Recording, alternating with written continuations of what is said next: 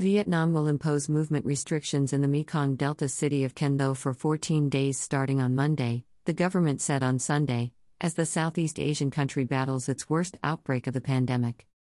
The city of 1.23 million people in the far south has reported 7 infections over the past week, the government said in a statement. After successfully containing the disease for much of the pandemic, Vietnam has faced a more stubborn outbreak since late April, with daily infections climbing to record levels. The health ministry reported 1,953 new infections on Sunday, the 7th straight day of more than 1,000 cases, and exceeding Saturday's record of 1,853. Most of the cases were recorded in Ho Chi Minh City, the epicenter of the country's outbreak.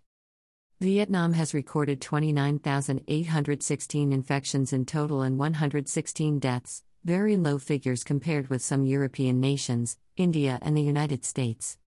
The country has over the past week begun imposing restrictions on movement in major cities, including the economic hub of Ho Chi Minh and the capital Hanoi. Reuters, July 11, 2021.